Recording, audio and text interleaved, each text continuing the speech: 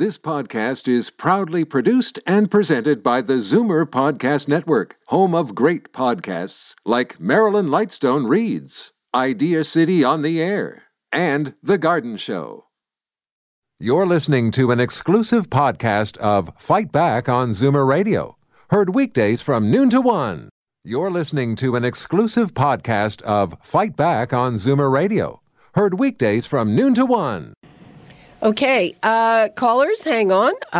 Hopefully we will have enough time to get to all of you. Right now we're going to bring in Mike Moffat. He's an assistant professor in the Business, Economics and Public Policy Group at the Ivey School of Business at Western University. And as I mentioned, his numbers show the PC plan leaving us with the biggest deficit. Mike, welcome. Thanks for joining us. Oh, thank you for having me. Okay, so can you explain how you arrived at these numbers?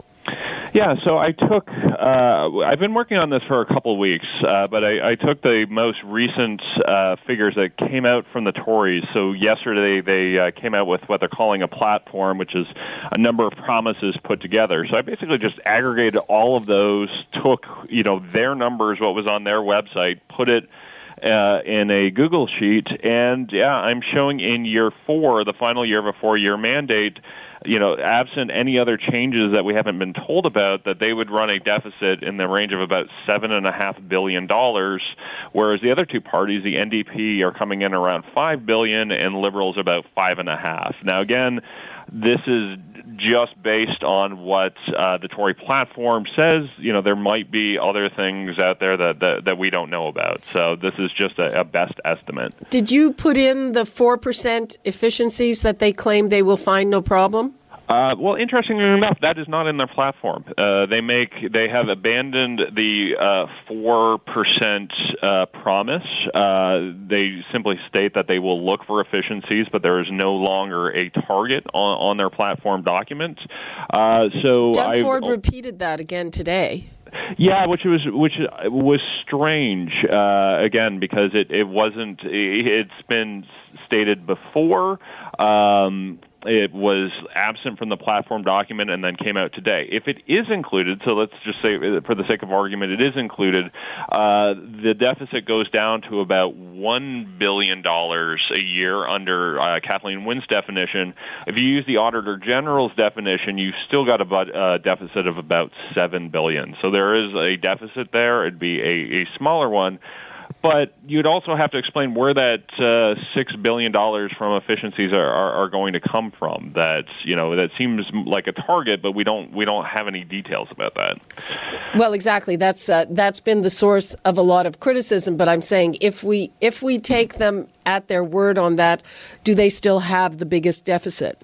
So if they do find, if that's where it's coming from, then no, that their deficit would be smaller than the other two parties. So I don't want to make any assumptions here. That I'm just trying to take what was in their platform document, and their platform document didn't have a figure attached to it. So you can run the numbers both ways. So if they don't find those efficiencies, they have the highest deficit.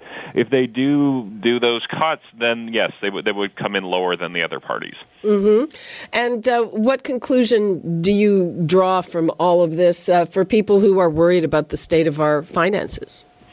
Well, I think it is worrying that you don't have any party in this election, Greens, Liberals, NDP, or Tories that have come out with numbers showing a balanced budget, a return to balance. So if you're a voter and that's a concern of yours, and I think it is for a lot of Ontarians, you're probably quite disappointed this election.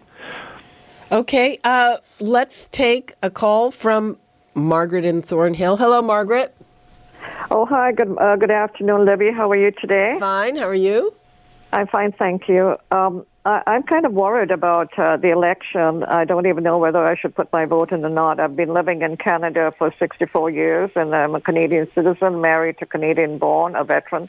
But notwithstanding that, I was listening to the television the other day, and they were saying that Ford is going to be cutting down 20,000 nurses and as well as teachers. He's going to cut down another 20,000 teachers, privatize health care. Now, he can't do that because we need health care run by the government. and we need proper health care because this is a very serious issue. Well, the first thing where the money has to be poured is on the health care, the hospitals, the long care service, whatever it may be, seniors, dental plan, and they should also have some. The dentists, low-income seniors should also have transportation free, like some countries in Europe. But that's the most major problem, and that problem has to be respected and looked at first before any cuts are made.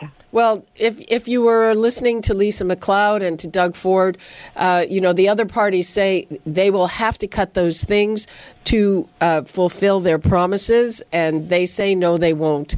And we're just talking to Mike Moffat, and it depends on those efficiencies. But I hear you, Joyce. Those things are important to you. They are important to a lot of people. And, at this point, everybody's pointing fingers at each other. It can be hard to make the decision, Margaret. So thanks very much for your call. No. I want to say something else. May I? Just very quickly, please. Okay. Voters, please be very careful who you vote for. I'm a Canadian citizen. I've lived here for 64 years. I want the best for Ontario. Let's pick the best man and not just go and put our ex in the polling station because we don't know who to vote for. It's better you don't vote. I would disagree with that. It's always better to vote. Margaret, thanks for your call. I'm sure I hope everybody will consider their vote very carefully. Mike Moffat, thank you so much for being with us. No, thank you for having me. Okay, and callers, Free for All Friday is coming up. I'm sorry we could not get to all of you today. Free for All Friday is the time to call back. We're going to take a quick break, and when we come back, we're going to have our trusted contributors from the Ontario Pharmacists Association, and we're going to be talking about weight loss. Bathing suit season is coming up. We'll be right back. You're listening to an exclusive podcast of Fight Back on Zoomer Radio. Heard weekdays from noon to 1. You're listening to an exclusive podcast of Fight Back on Zoomer Radio. Heard weekdays from noon to 1. You're listening to an exclusive podcast of Fight Back on Zoomer Radio.